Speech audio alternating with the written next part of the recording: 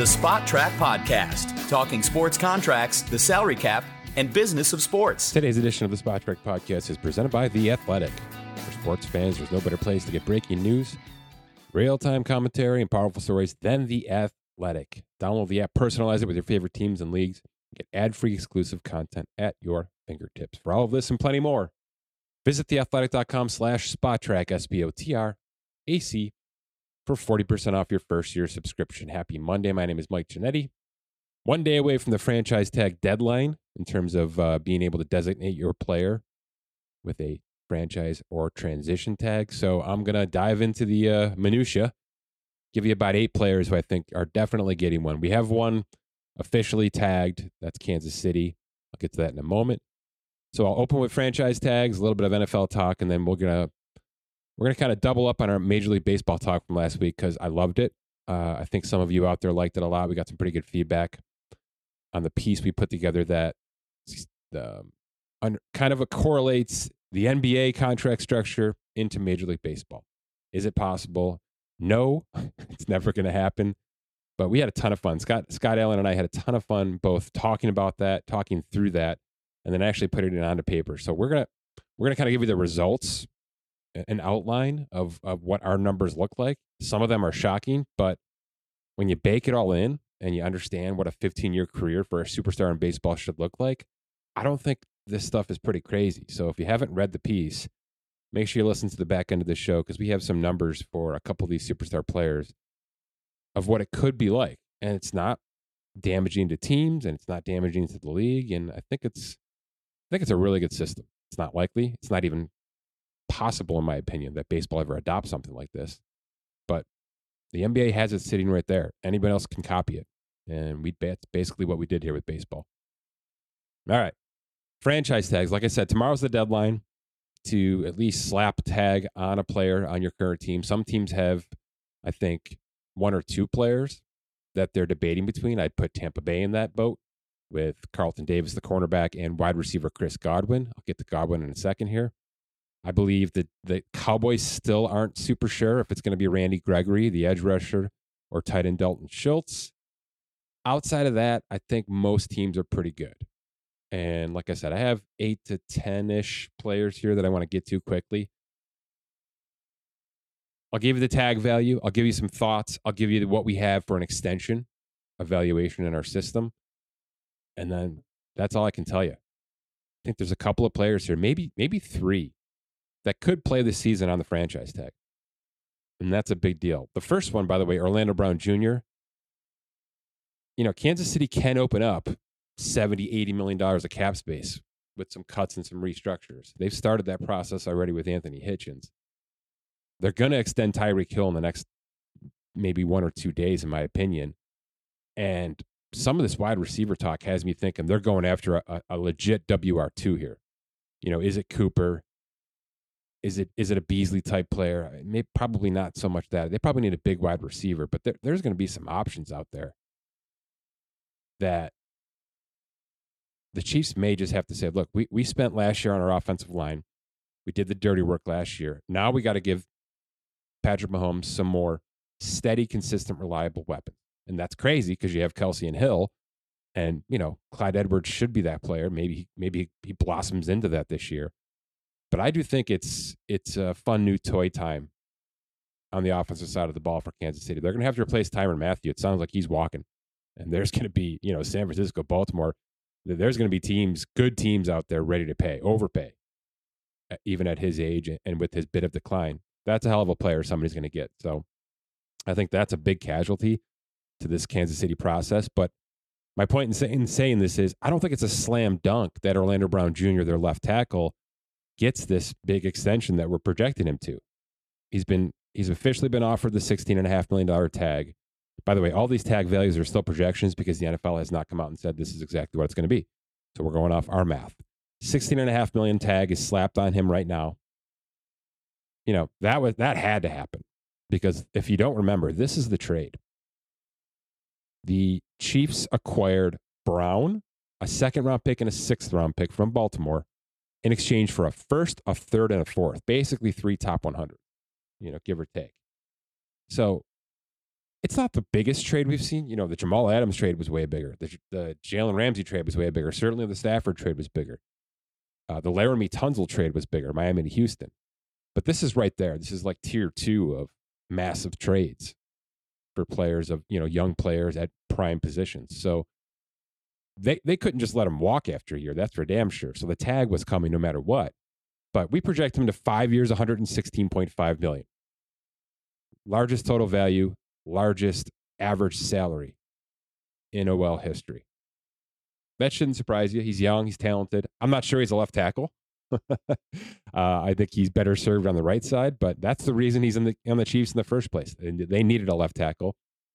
He did not want to play right tackle anymore. And Baltimore obviously had Ronnie Stanley and a good offensive line that needed a right side, and that's what Brown was doing well there. So this is kind of a manufactured script. He's got a good home, that's for sure, and he may have a very, very, very big bank account soon. But I think it's possible at least that Kansas City says, we're not going to rip this Band-Aid off. We're going to restructure. We're going to fill this tag in. We're going to ask you nicely, kindly to play on this franchise tag in 2022 so that we can, like I said, bring in some toys from Mahomes. And I think it's possible that's where we're headed here. I wouldn't say it's likely, but it's possible.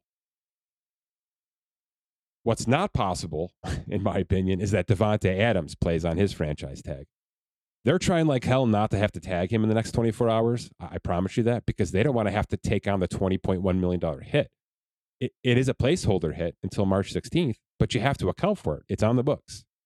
Okay, it's not an actual contract until Davante Adams sign it. But the second they offer the franchise tag, that 20.1 has to be accounted for. There's no penalty until March 16th, 4 p.m., for being over. But, they're still well under the threshold. They have to clear cap space, whether it's Rodgers, whether it's Zadarius Smith, and we've gone through those options before. But tomorrow's the deadline to keep this guy off the open market without an extension. And it doesn't sound like the extension stuff is going well at all. And I can understand that. You're 9 days away from free agency. Any former agent, and I've talked to enough of them, is going to tell you that the extension has to be phenomenal at this point. Like, it's got to blow us out of the water, whether it's front loaded, whether it's so high and strong and well structured with early guarantees and, guarantee mechanisms that we just couldn't pass it up because we're never going to replicate that contract on the open market. But if it's not, if you're just kind of flatlining your offer at this point, no agent's going to touch it with the opportunity to be able to go to talk to every other team in 7 days, right? March 14th is that kind of negotiation window. Every agent wants to get to that point. So you got to blow them out of the water. You're going to have to offer the 30 a year, the 75 fully guaranteed at signing, all that fun stuff, just to get, in my opinion, him to pick up the phone right now. So I wouldn't be banking on the extension over the next 9 days, which means I'd have to do the tag. You can make the cap work. We've said that a million times. I've written the article. You can make the cap work. And I don't want to let this guy walk. With that said, the complications with this situation obviously stem back to the quarterback. It's not an accident that Aaron Rodgers' deadline for announcing his future is March 8th, tomorrow. I mean, it's directly correlated with the franchise tag window, which is what we're going to know everything tomorrow. We're going to know Davante Adams' future. We're going to know Aaron Rodgers' future, most likely. And like I've been kind of haphazardly saying all along, I think these two are tied at the hip. I don't know why they wouldn't be. It seems weird that they wouldn't be. Now, you can go out and find a good wide receiver, and Denver's got plenty of them. But this guy's great, and he's still great.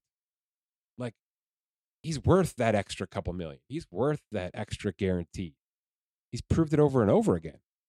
So I think these two are attached to the hip. To me, that's what this March 8th deadline is saying out loud. I stay, you stay.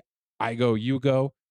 I'm not necessarily saying that they both go to Denver. Maybe one goes to the Raiders, one goes to Denver. You know how this can work. But I do think that we're going to know a hell of a lot about the Packers situation by this time tomorrow. And my assessment is it's going to come with a $20 million tag for Adams, regardless. Even if Rodgers gets in front of a microphone or on the Pat McAfee show tomorrow and says, it's been a hell of a good, 15 years or so, but I'm going to move on. And I'm going to work with the great folks in Green Bay to facilitate the right trade for me and for them. I think he's going to say all the right things. Even if he does that, you have to tag Davante Adams and then trade him. You got to get compensation back. Now, I don't think an offer sheet's coming. I don't think 2 firsts are coming for Davante Adams at his age, knowing what kind of money you have to pay him on the backside of it. But it's extremely possible that, a team offers a first and a fourth or whatever to get him out of Green Bay, and Green Bay will have to move on because that's just the deal you want to take. You want to get value for him at this point. And you want to keep him and let Jordan Love kind of work with him, I would imagine. But to me, no matter what Rodgers says tomorrow, I'm slapping that $20 million tag on Davante Adams so I have something to hold on to, so that I'm getting a bunch of picks for Rodgers if his answer is no, and then I'm getting a couple of more picks for Adams, and I can really replenish our pool from 2022 to 2025 and make this thing work, even if Jordan Love doesn't work out, right? I can at least rebuild our offensive line and our defensive line and some of those important pieces that you want to do before you get that next quarterback anyway. So I don't think the Packers situation is as dire. They're not, obviously without Rodgers, they're not going to be an NFC contender with Jordan Love. I don't think anybody's saying that out loud at this point. But it's business. To me, putting the $20 million tag on him is good business. Even if he sticks on it, which to me is the least likely scenario. Even if he sticks on that and decides to play. I guess the worst thing that can happen is he isn't traded, he refuses to sign, and he holds out, and you don't have to pay him that money. He just forfeits it like Le'Veon Bell did back in Pittsburgh. That's not, we want Davante Adams playing somewhere. So I guess that is the worst case scenario. But in my opinion, regardless of what Rodgers says tomorrow, I'm tagging him at $20 million. Chris Godwin, completely different scenario. Obviously with the torn ACL, MCL, a lot of things got thrown off track last January. The second tag for him is about 19.1. Tampa Bay doesn't have the space. They will once Brady and Marpet's retirements process in June 2nd. He projects to over 100, 5 for 103 right now in our system. But I don't know. That's a tough injury to come back for. And by the way, I don't believe he'll be back until right at week 1, maybe week 2 with any kind of work. I mean, his recovery aligns. It's going to take all summer to really get himself back to full strength. You may see him do some light workouts maybe in August, but there's no football activities, in my opinion, until September. So is that going to scare a team off? The Bears, the Ravens, one of these teams that I think is really pushing hard for a legitimate wide receiver option. It's possible that it scares them off. We've seen injuries that just don't matter on the open market, But it's possible that a 1-year deal is exactly right, whether it's here or somewhere else. Maybe it's a Juju Smith-Schuster situation. I'd like to see the guy get paid personally. I don't believe he gets this extension in Tampa Bay. I think they will tag him a second time and say, we want you here for one more time. We think $19 million is a fair price to let you recover and then come out and play some ball for us in 2022. That's going to be tough for him to swallow because he knows this is his prime time to cash in. But I think it's very possible. I do believe I'm reading the tea leaves properly that we're headed towards this second tag. So I expect in the next 24 hours, Godwin to get this $19 million tag, and then I guess we'll see from there. I don't anticipate the multi-year extension for Tampa Bay, but for cap purposes, they may have to do it. So there's that angle as well. Last wide receiver, Mike Williams. This feels like Godwin last year. So the tag is 18.5. The Chargers do have a ton of cap space. They're one of the cap friendliest teams in the league right now, and they're a damn good team up there with Cincinnati in terms of cap space versus contention window. So it's a 5-year, $90 million projection right now in our system, which isn't damaging. He probably wants $20 million more, a year. He may be able to get that in the open market. He may be able to get that with Los Angeles, just to stick, him and Keenan Allen around for the long run here. It does feel like the tag is the right move for 2022. But I'm going to put this out there because they have the cap space. I'm going to have the Chargers play in San Francisco here and put him on a 5-year contract, but structure it so that it looks, acts, and feels and smells like a double tag. So if the tag is 18.5 this year, right, then 120% of that is essentially 22 next year. So that's it. It's a 2 for what? 40 million, essentially 40 million contract that I'm baking in all front loaded, whether that's a signing bonus, whether that's a big roster bonus this year. You have the cap space to work with. And I hate teams with cap space going out there and adding 11 free agents. To me, that's the wrong way to build right now. But you can structure this contract so that you eat a ton of that cap and cash early to make him happy, by the way, so that this thing is basically a tag this year, a tag next year, and then a potential outline that's as thick and black as possible. So it looks like a double tag. It looks like a franchise tag still on paper, but now you can play with the cap as you need, And then, by the way, if he's great, if this continues to work out, especially with that quarterback, now years 3, 4, and 5 of that contract are in your favor from Los Angeles' standpoint. You're getting value at least in year 3. He may be really pissed off in year 4 and require a redo, but you've now taken the lump, taken the chunk. This is Garoppolo, by the way. This is what they did with Garoppolo and a couple other contracts in San Francisco. I think this is the right move. If you feel like he is going to be disgruntled with that tag, and it's possible, he played well the past 18 months, then this is the move. Build in a contract that looks and smells like a tag for your purposes, and then gives you a ton of value in year 3 when you maybe need to go get another wide receiver, an offensive lineman, some kind of big contract that needs to stick in. Oh, no, by the way, an extension for Justin Herbert. So I think that's the right play here. Tight ends, Gesicki's getting the tag. He's going to gripe that he's a wide receiver because of his all-22 formations. I've heard this quite a bit. I don't believe that's going to get, hold any fruition, but it's a huge difference. It's an $11 million tag for a tight end. It's 18.5 for a wide receiver. So they may at least contend it and try to go to arbitration with that. I don't think it's going to happen. He projects to $11 million, 4 for 44. I think Miami probably gives him the contract, probably a bigger contract, more like a Hunter Henry contract. But I think that's wrong. To me, Miami has an identity problem, especially from the quarterback down. They're going to do right by Xavier Howard, which I believe in. I think you can continue to build your defense properly here. But I don't think I'm investing too much multi-year into anything on that offensive side of the ball until I know the Tua situation, until I'm comfortable with any of the other options. Gesicki is really the only option I'm comfortable with. Well, Jalen Waddle, of course, is good value right now. But I wouldn't push out years if I don't have to, and I think I can get away with $11 million for 1 year for Gesicki. That's my point. Dalton Schultz, similar. He's a slam dunk for a multi-year if he hits the open market. We've got him at 4 for 50, almost 51 million. So basically the Hunter Henry contract.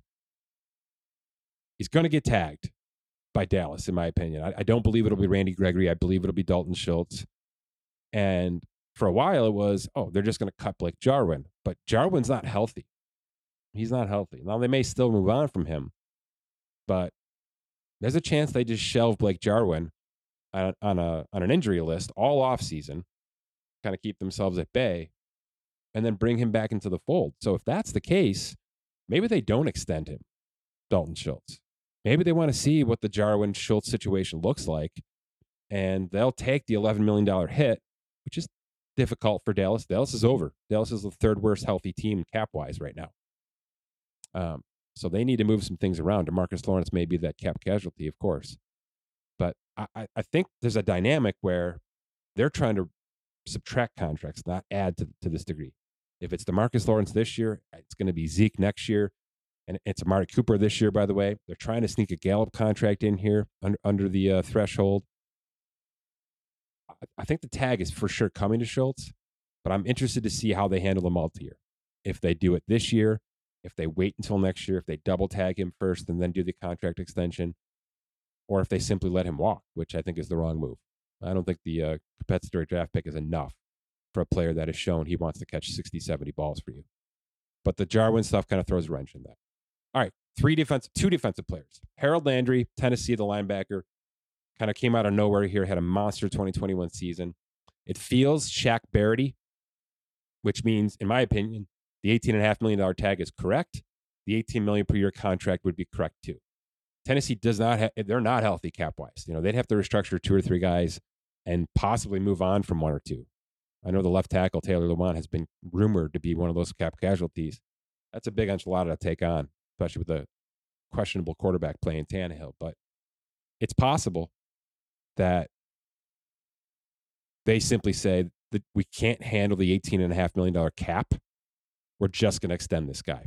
I'd be okay with that. I believe in that. That's the Bud Dupree contract, which is ugly right now. I think it's the right move. It's not like this is a non-prime position. And it seems like this player has gelled well with that defensive side of the ball. So if you're moving on from Dupree after 2022 anyway, then just slot this guy in and, push things out. Maybe make it a second year option bonus. Take less of a cash cap hit this year and ramp yourself up for 2023 with Harold Landry, financially speaking, but put him right on the multi-year extension. Maybe in the next 24 hours so that you have total flexibility over that contract. I'd be voting for that if I'm in Tennessee's camp right now. Jesse Bates, there's a $13 million tag in terms of safeties. Cincinnati is flush with cap space. They are not generally big spenders, even with their own players, actually, especially with their own players. Here's the pitch I'd be giving Jesse Bates camp, and he won't like it because 18 months ago, he was primed to be the highest paid safety in the history of football. He had a down 10 months and then came back roaring like a lion the end of the season through the postseason into the Super Bowl. I mean, he was vital to that roster, and he has been multiple times over the past 4 years. So the $13 million tag is coming. The 5-year, $75 million extension that we project him to, it should come. He's deserving of it. But this is Kansas City 2020 is where we are here with this team. They have to rebuild that offensive line almost entirely. Maybe Jonah Williams sticks on the left. Other than that, I would expect drastic changes from every angle. Trade, free agent, draft. Drastic. And that's going to cost assets and cash. And like I said, since he's not a cash, flourishing, they have it. They just don't like to spend it. Let me put it that way. I'm trying to say this nicely. So if their thinking is we are focused solely on this, on the offensive line, and by the way, it's a good thing to be saying out loud and to players and to agents, then the pitch to Jesse Bates is, you're getting a significant raise to $13 million this year. We need you to stick on that. And while we fix a very important part of our offense to protect our quarterback. And then this time next year, if it's a second tag, fine, but there will be an extension forthcoming. There will be an extension forthcoming. It's that wink, wink promise that we've seen so many franchises try to do. Most are not successful in doing. I think there's real clout and reputation building here, and they have to back it up. And they should just pay him. My opinion is they should just pay him the extension.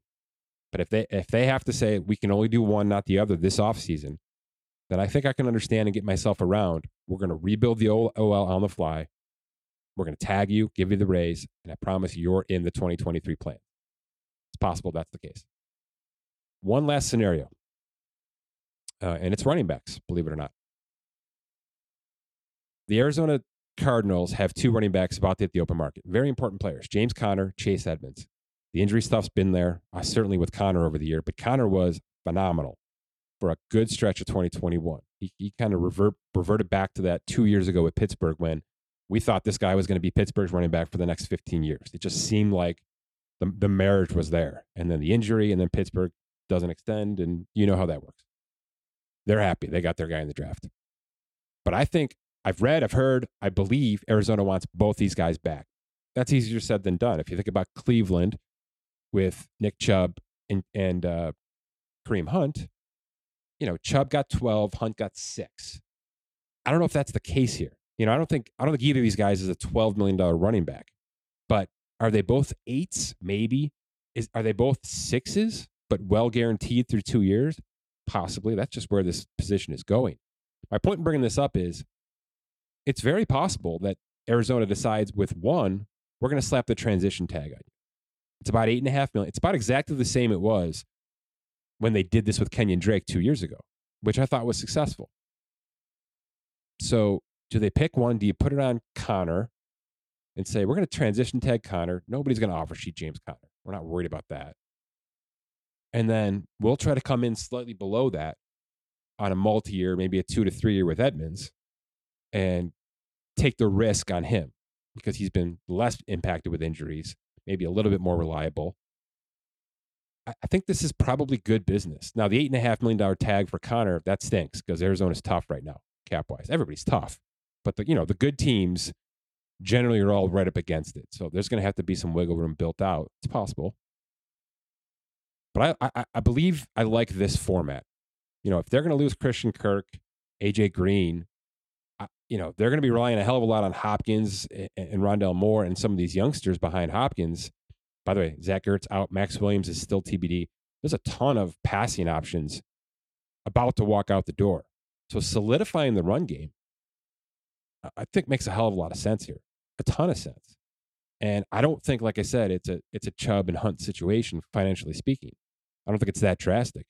So this is kind of a slid down version of that. 8.5 and 6, something like that. I think that's about right. So let's keep an eye out for Arizona with what they do with all their weapons, because like I said, there's a lot of low-hanging fruit here. But specifically with these running backs, they've shown that they will tag in the past, and I wonder if that's the case here in the next 24 hours. Talk some baseball with Scott Allen. All right, Scott. I gave you some homework last week. You came through with flying colors. This was a fun piece. I really enjoyed this. So even if 8 people read this or watched the video or whatever, I felt it was important to kind of follow up on it a little bit because there's a lot of data. There's a lot of numbers. We put a lot of effort into the NBA to MLB crossover in terms of these contract structures. And I think what we found out is the numbers look crazy, but not over the span of a career, which is what we've done here. So we took Garrett Cole, Juan Soto, and Max Scherzer. I think 3 good candidates for this process. And in Cole and Scherzer's case, we refactored their recently signed contracts based on NBA standards. And then we continued on with what their next contract would look like. And in Cole's case, basically brought him to age 37, 38.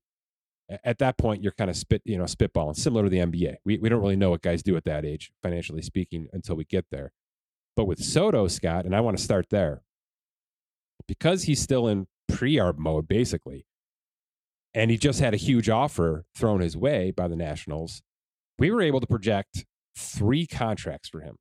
Basically, his entire financial career, his rookie extension, his big extension after that, and then a final big extension. So just to recap, and I'll let you kind of take the path here. The way that we did this was almost verbatim to NBA rules, which is if you're staying with your team, you can go 5 years. If you're leaving, that becomes 4. And you start with a salary that is as a percentage of the league threshold, the CBT threshold. And that percentage changes based on how many years of service you have. So 0 to 6, 7 to 9, or 10 plus years of service. From there, that starting salary is increased a percentage point. In the NBA, it's 5% or 8% based on experience. For this, with Major League Baseball, we kind of prorated everything down because larger rosters, more games, all that good stuff. So that's 2 to 5. Am I correct? Yeah, 2 to 5. 2 to 5. So 8 to 5 became 5 to 2 in terms of the increase of salary. So everything's really robotically structured here. There's a percentage starting salary. There's a percentage increase for the next 3 or 4 salaries. And we were able to put legitimate actual numbers into Juan Soto's entire future. You know what I mean? Which is something you're able to do with Zion Williamson, with Luka Doncic. You know what I mean? It's something you do on a regular basis, to the point of where if you go to Zion Williamson's page on Spotrac right now, Scott, you have his exact extension, estimated for current cap, sitting on his page. It's there on a potential extension line. I mean, that's how forward-thinking NBA financials are, which is why it's possible to do this with Major League Baseball. We can just kind of copy and paste and adjust like we did here, and go ahead. Let's start with Juan Soto. Explain to me, if I'm telling you Washington just offered him 13 years, $350 million, and he basically laughed at that, Scott Boras as his microphone. Explain to me what an NBA style system would do to Juan Soto over the next 15 years. Well, it would get closer to what his agent would want in $500+ million for Juan Soto for sure. And then some. And we had to go two paths with Juan Soto here. We had to go the traditional path is what we're calling it, and then the Supermax path, similar to what Luka Doncic has hit, where he had that rookie scale contract, but then he triggered that Supermax, which took him from 25 up to 30%. Yeah, real quick. You're right. I forgot to kind of proceed with that. So when we talk about these years of service thresholds, and we're talking about a rookie extension, which is what Juan Soto's looking at, his first year percentage, the starting salary of his next contract, in our based on our structure, would be 12% of the CBT. Then, once he hits 7 years of service, it would become 16% of the CBT. And then anyone 10 years plus, 20% of the CBT. But what Scott's saying here, and this is something the NBA adopted not too long ago, is, all right, but we got these superstars that even if they have 7 years of service, there's no way they should only be making 16% of the league cap. You know, we've got guys who are really pissed off with what they're making because everything's mathematical. This is where they belong. They're slotted into 7 years of service. So they created this Supermax policy where basically if you're an All-Pro or an MVP or a Defensive Player of the Year or, you know, some of the major award winners, you can jump up and basically skip a percentage tier. So even though you're 7 years of service, you can go and get that 20% in our baseball structure here and essentially cash in more than any of your colleagues did because of your accolades, because you're an MVP candidate, because you win batting titles, things like that. And, you know, we didn't really lay out the groundwork, Scott, but I imagine those kind of things would be part of it, right? The all MLB team, right, 2 years in a row, certainly an MVP, maybe a World Series MVP, a batting title, something like that. Maybe a combined WAR score. But which is no different than what is sort of being proposed with the pre-arb stuff with adding in WAR metric. That's right. Yeah. So they're front loading that money basically into an annual bonus. But what we're saying is, if this contract structure was already built in, you'd simply be skipping a step. You'd be raising your contract 4% right out of the gate because you're the league MVP heading into your third contract. So having said that, I want to assume for this show here, Scott, that Juan Soto is a Supermax player. Okay. Because I think he's going to win batting titles. I don't know about MVPs, but he's going to win batting titles, and he's going to be all MLB maybe indefinitely. So what is his rookie extension possibly this year? You know, we assumed it to start in 2022. What would that look like based on 12% of the CBT? Yeah, so we had to go three ways. We went a soft max, a flat max, hard max. So the soft max was decreasing by 5% of that first year. Flat max it's a straight $26.4 million straight across 5 years. And then a hard max was increasing the salary 5% based on that first year. So it ranges from $119 million all the way up to $145 million over the 5 years, depending on what path you would take. So $29 million a year. The hard max, the tip top increasing salaries max, 5 for 145, $29 million a year. That's not an AAV that should scare any team off. No, not at all. For a 24-year-old player. You know what I mean? To me, that's the best part of this, is that he's got a 5-year contract, which gives him control. He's getting $145 million fully guaranteed, and it's only a $29 million AAV to the team. This is successful so far. So now take us into Supermax land, okay? Because the third contract's where things start to get fun. Yeah, so jumping up to the Supermax, we'll stay with the hard max where he gets the increasing salaries. That jumps up to a 5-year, $257 million contract with an AAV of just over 50. Right, but that starts in 2027. Right. So assuming that the CBT is going to increase at some sort of rate, and by the way, we did, you know, we kind of put that in, and that's obviously TBD based on these negotiations that are happening as we speak. But, you know, a $50 million AAV is nuts. Right now, it's nuts. But in 2027, it shouldn't be nuts. By the way, Max Scherzer, right now, today, as we live and breathe, accounts for $43.3 million to the New York Mets over the next 3 seasons. That's his tax salary. It's done. The contract is signed. So, and that's a player who only plays 30 games a year. That's a starting pitcher. Tons of worth and value. He deserves it. But I'm saying the Mets were willing to give 43.3 on their tax to a starting pitcher. So in 2027, it shouldn't be crazy that the Nationals give 50.3 million to their best player, a guy who plays 155 games a year. Am I incorrect? No, you're not incorrect, especially if the projections of his production continue on the path that they're going. Right. I think that could be a value. Right. I agree. All right. So we're in Supermax land. So he's got a 5 for 145, then a 5 for 257. So now what happens in 2032, assuming he's, at this point, he's already at 10 years of service. Right. He's already been Supermaxed previously. So what does that last 2032 5-year contract look like, Scott?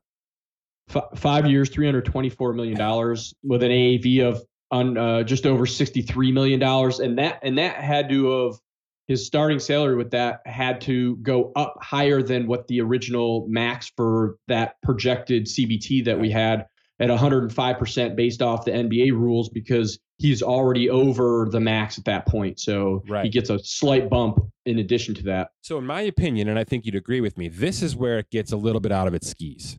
Yes. This is where things get probably too big, because he's 35, 34 at this point, if we're projecting forward. Is he 23 now, Scott?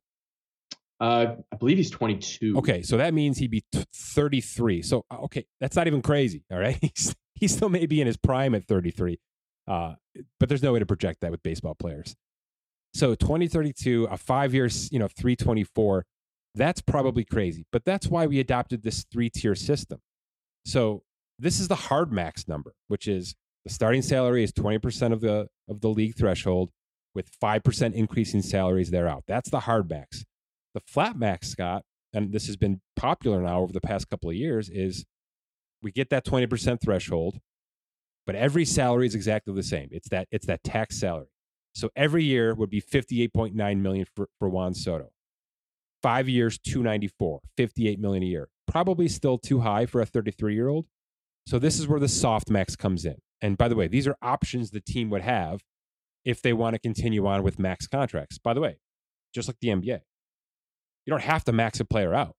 You know what I mean? Kevin Durant has often taken less than the max. Kyrie Irving, less than the max, just for certain purposes. But the soft max in this case, Scott, would be 5 years, $265, which is $60 million less than the hard max. You understand?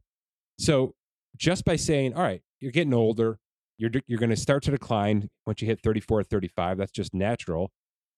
So we'll start you with the big salary, but we're going to decrease you 5% from there. So it's considerably less. It's a tax salary that's $54 million, which is basically exactly what it was the last 5-year contract, $54.6 million.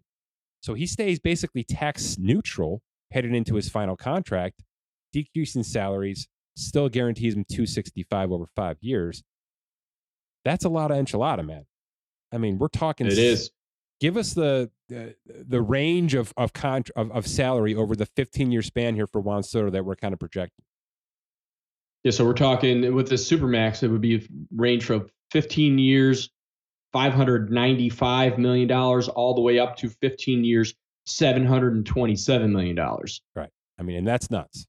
No player in baseball is worth 727. We can just say that out loud. But the fact that it's possible, the fact that there's a mathematical way to get to that point. You know what I mean? Like if a player really is this great, Mike Trout has been this great, but the injuries probably hold him back from financial worth. Also, his 15-year contract holds him back because there's no way for him to restructure it. He is what he is now for the rest of his career, basically. And that's what we're trying to get out of. That's the whole damn point here, is we got to get out of these 15-year contracts that are satisfying the AAV and the tax salary for CBT purposes. We got to get out of this. It's making the league so freaking boring. But this is not boring. If Juan Soto was up for a contract every 5 years, which means we'd be talking about it every 3 to 4 years, preceding the next contract. Is he a max player still? Is he a super max player? This shit matters. Like, this is what Twitter's talking about in the NBA constantly, as you know. Baseball has none of this. Mike Trout signs, Bryce Harper signs, and they go away until they make a highlight on SportsCenter. That's it. They go away. There's nothing to feed the animal. which is what we've done here. Every 4 to 5 years, and we'll get to Garrett Cole next, which has a different variation because he left his current team. There's intrigue. There's what if. There's is he this top level max? Should we hard max Juan Soto? Should we soft max Juan Soto? We've built in these new kind of the variables that I think even add more intrigue. Don't you agree?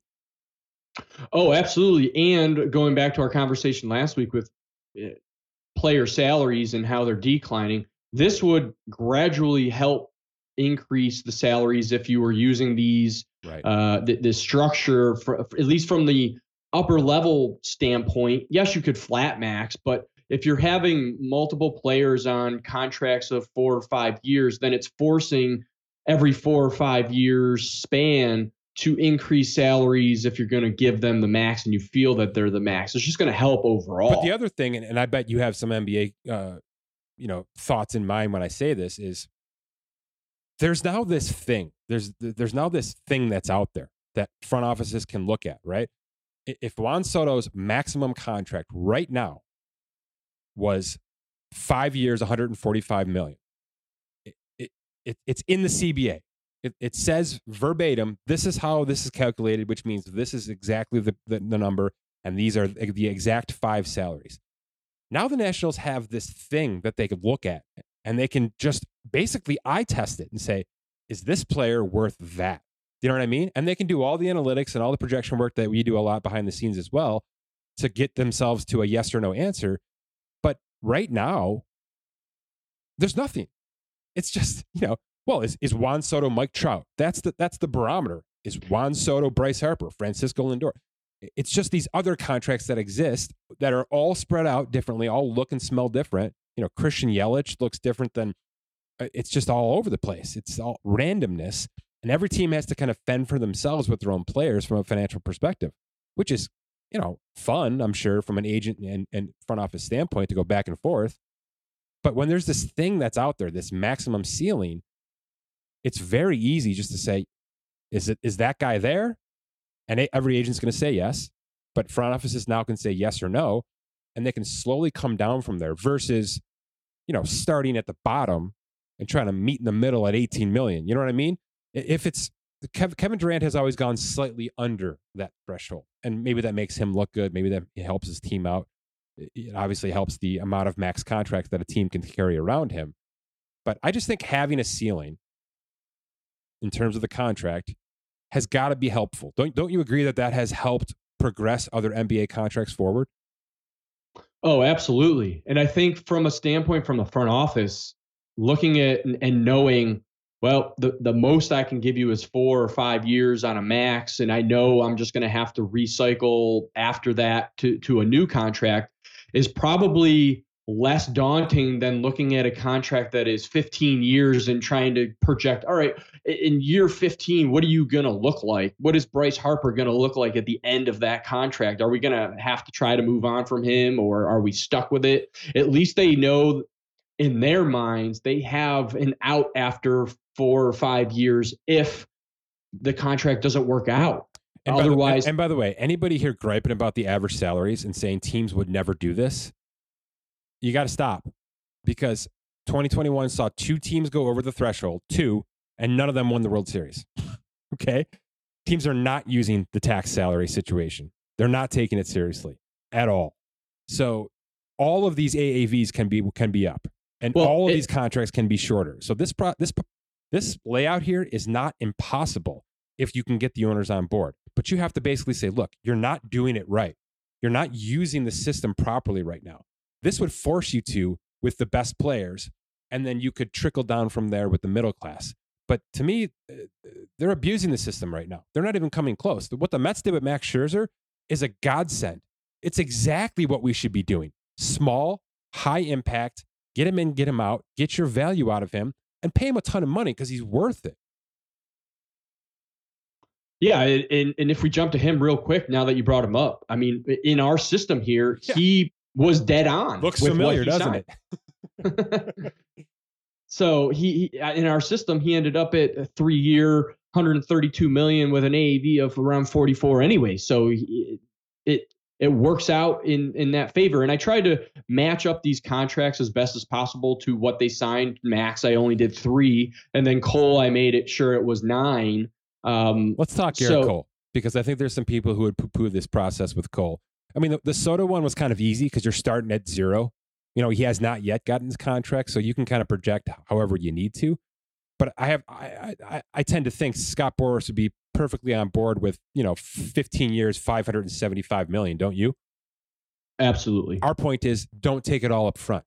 Give Correct. yourself a chance to have flexibility, to have control. So get the hell out of Washington if you want to. You know what I mean?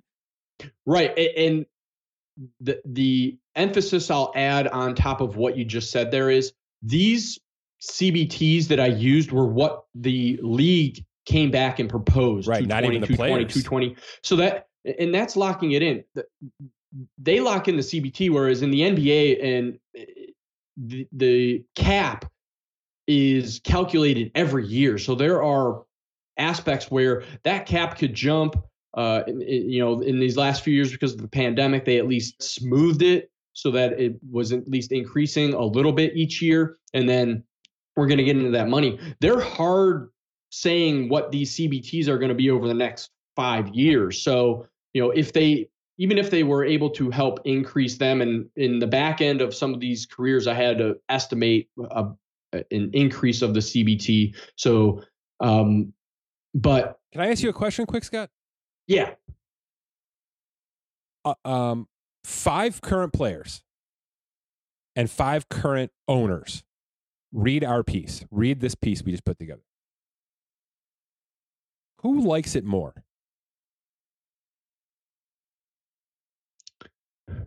Can I say both?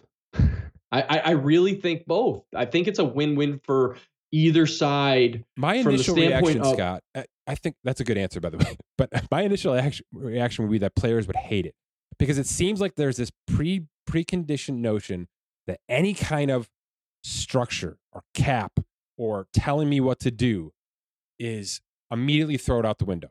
You know what I mean? Yeah, but I think it's hurting if they actually read the piece and really dive into what could be and look at the NBA model.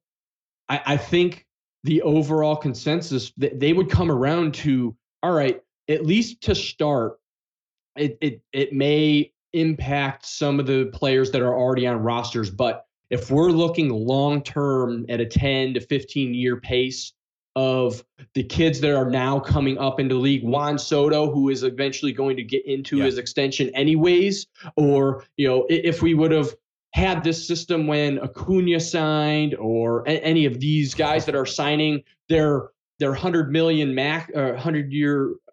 million extensions over 8 years or whatever it might be, I think in the long term, this will actually help player salaries, because there's going to be an increase.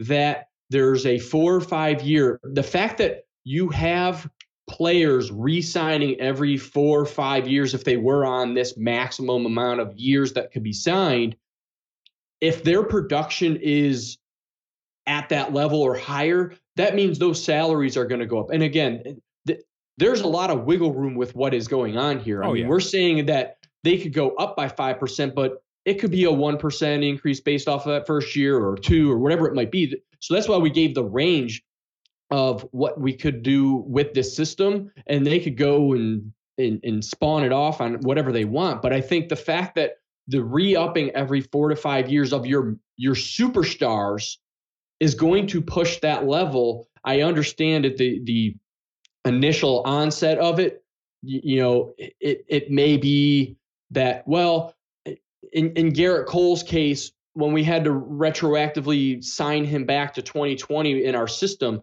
he's starting off at just under 25 million, but by the end he could be at 52. So the average is going to balance itself out in our system. But the fact that the salaries could increase over the length of the contracts is what has to ultimately be seen. Even if they went with a flat max, at least after 4 years, if you're at that production level of a superstar, you're jumping up X amount percent because of the structure in place. I'll get to Cole in a second because I do want to go through his process, which is different than the other two. The reason I said I think the players would hate it, I've told you, I think that they have this thought process that they have to, it's got to be as flexible as possible, which is why I'm so confused. But also I understand that they want to increase the CBT right now by 20 million. They want to go to 240. They want it to keep going up. They want up and up and up on the CBT. And I think we discussed it in the last pod, Scott. You're increasing something that has no rules. You know what I mean? Like you are getting a bigger bucket, but there's still no water at all going in the bucket. Yep. So it's not like they needed the bigger bucket because they're going to fill it up more. There's just going to be a bigger bucket. That's it. So with this, and that has no effect. And but, to add to that, it has no effect on those teams at the bottom that don't spend anyway. Zilch. Right, they're laughing at this process. They're freaking in Hawaii napping right now. They're not even there. But with this process, this contract structure process, we're all gawking at $40 million AAVs and $60 million AAVs in 15 years. But that absolutely requires the CBT to go up. It requires it. So if the Players Association is already there saying, we got to raise this CBT, then this conversation justifies that. The only reason to raise a CBT is because you want players making higher AAVs. You want bigger tax salaries and more tax. You want more players at 20 million plus. I get that. But like I said, there's no rule, there's no requirement, there's no incentive for owners to do this at all. The second we get back to baseball, no matter what that CBA looks like, in 2022, 3 and 4, owners can go right back to where we were. Right back. I've read nothing that says that they have to change the way they spend money at all. At all. They'll have more opportunities to spend money, but they don't have to use them. But this structure forces it, okay? This structure says, if you're a max player and you don't give me this exact number, I'm going to go find a team that'll do it. That's what it is. And there will be now the whole public, but the whole public can get around it. We know that Juan Soto's 5 for 145. He's going to be a hard max right now. He's one of the best players in baseball, one of the best hitters in the history of baseball already. Like that's his number. We all know that's his number. So if Washington comes forth and says, yeah, but we can only do 5 for 125 right now because we got a bunch of pitchers we paid, everybody's going to crucify the Nationals because we know that they're 20 million less than the max. You understand what I'm saying? But if it's 5 for 125 and that's just thrown out there, similar to what the 13 for 350 was, you're going to have a big, a percentage of the population saying, who the hell turns down $350 million? Whereas if it was 350, but the max was 375, you understand what I'm saying? I do. Now the narrative is, no, you're lowballing that guy. That guy has to get maxed out. There's a huge advantage to the players to have a ceiling in this regard. Well, because it can turn the whole process on the ownership immediately. And subsequently, it helps those teams at the bottom that may want to try to go after Juan Soto, but right now in this system, there's no way they could. Yeah. They're not going to go 13 years for $350 million. Whereas if they had a shot at a 5-year, $132 million, yeah, they're more likely to throw an offer out there. And obviously in our system, 5 years, a new team wouldn't be able to do 5. They'd have to go 4. Let's talk about it. Let's talk about Garrett Cole real quick, Scott, because he changed teams. He was at Houston. He went to the New York Yankees. When an NBA player does that, right? When LeBron did that similarly, a free agent leaves for a new team, the length of contract comes down from 5 to 4. That's one of the concessions that is built in to try to keep teams together longer. If you stay with your own team, you get an extra year fully guaranteed. So we've adopted that for baseball, which I think is a good approach. With that said, and I'd love your thoughts, do you think it's a problem? Do you think baseball has a problem with too many good players leaving?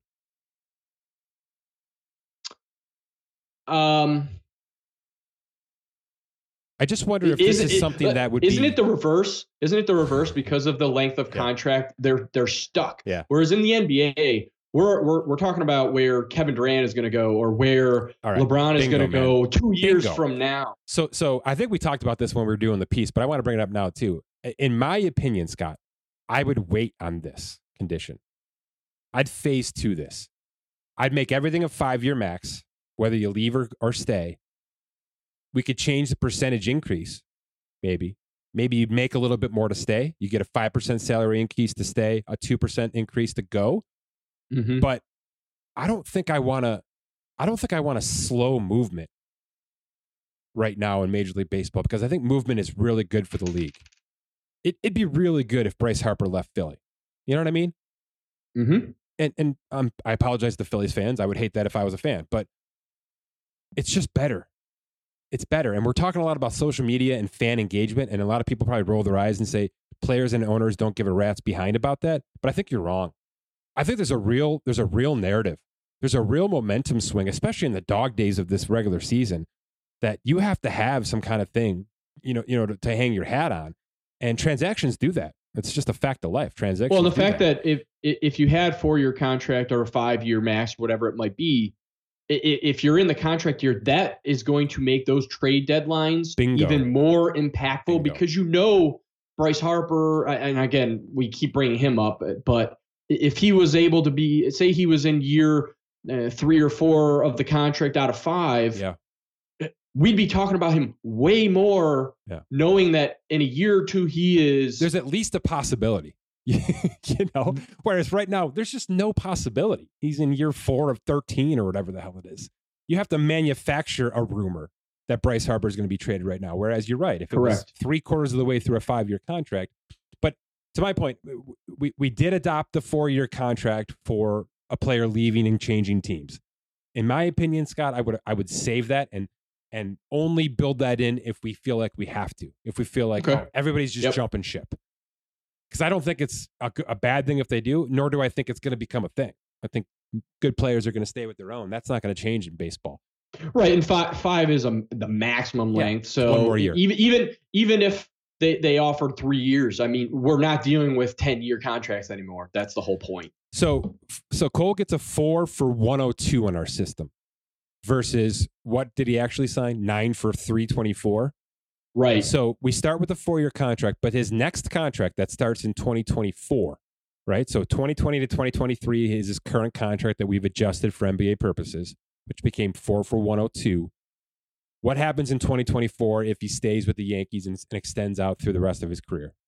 Yeah, because his years of service would be at 10. Bingo. He jumps up from the 12% that he originally signed all the way up to the 20% highest threshold in our system, which would be 5 years, $242 million. Which means a total compensation of 9 years is $345-ish million. Okay. So he's gaining $25 million, $20 million here. That's what he's done. It's basically the same deal, right? It's 9 for 345 versus 9 for 324, but it's split into a 4-year and a 5-year contract. And again, like I said earlier, even if he went with the flat, the first 4 years, 20, we'll call it $25 million. And then it jumps up after 4 years to 44. Again, instead of being flat for 36 across, you're at least jumping up average salary after 4 years. And if it was a flat contract, which I think would be pretty popular in baseball. So 4 for 100 with the Yankees, his first contract, and then 5 for 220, his extension, that would be 9 for 320. Almost exactly what he's just signed. Right. So these numbers aren't stupid and they're not crazy. And there's a mathematical equation that, can fit all these processes. But we look at the NBA, we look at Major League Baseball, I think those are 2 completely separate apples and oranges, situations. It makes no sense to meld it together. It took us 3 hours to put something with logic together, Scott. And, like I said, it's not possible this ever comes to fruition. But the numbers bear out that it should. Max Scherzer is on the correct contract. Okay. And we could have gone back to his Nats contract, and I bet it would have looked a lot like the Garrett Cole situation, which is if you flat salaried him out, he's probably making the $200 million he made with the Nationals. So I just think there's rhyme and a reason, but more than anything, it's not even about the money earned here. Yes, that's fun, and that's what we would be talking about in this structure. But to me, it's my point of the players versus the owners. You put immediate pressure, but also give them a hand to hold on to. You know what I mean? Like right now, who knows how Washington got the 13 years, $350 for Juan Soto? Who knows? You know what I mean?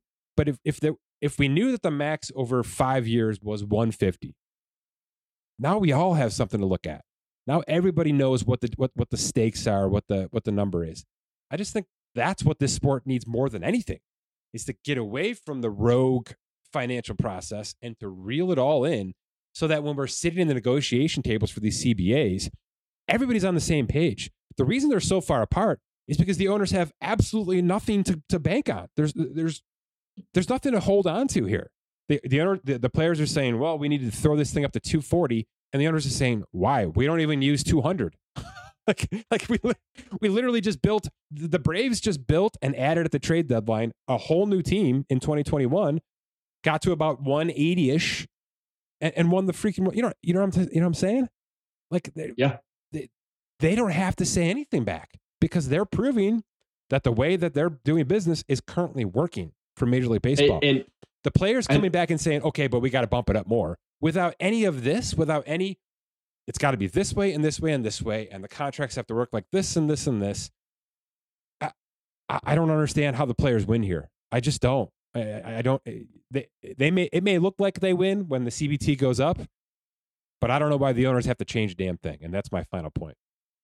Right. The final point I'll say is having some structure in place is a win from the fan side, because the fans then understand and know, and then you can have the conversation that, like in the NBA, that everyone else is having. Is that a max player? Oh, he is a max player. He is not a max player. It's gimmicky and it's fun. It's quirky, it's fun, and it gives it legs for the fans to stand on in having conversations. Like otherwise, like you said, 13 for 350. Where did that come from? Did they just throw darts at a wall and see what it landed on? At least fans would know, and then they can project their own team. They can say, "Oh, we could." 5 for 150 really isn't bad in the short term. Let's go after him. And then you are getting that fan engagement back into the league where it has been declining. And I feel like it could be in the long term a win-win-win situation from all angles. But I completely understand your steadfastness from the player side on the initial aspect. By the way, I have more homework for you. I want you to trademark Hard Max and get the T-shirts made. And I understand that sounds dirty, and I don't care. Let's sell the T-shirts. All right. Because I think this is a thing. I think I want 19-year-old kids walking around with Hard Max T-shirts because they know that what's coming in 5 years in their financial future. That's my dream for Major League Baseball. Good stuff, Scott. All right. Thanks. This was fun. All right, my thanks to Scott. My thanks to The Athletic. Visit theathletic.com/SpotTrack for 40% off your first year subscription. And of course, check out SpotTrack.com for franchise tag updates, plenty of NFL moves, and what the hell is going on with Aaron Rodgers. For Scott Allen, my name is Mike Giannetti. Thanks for listening to this edition of the SpotTrack Podcast.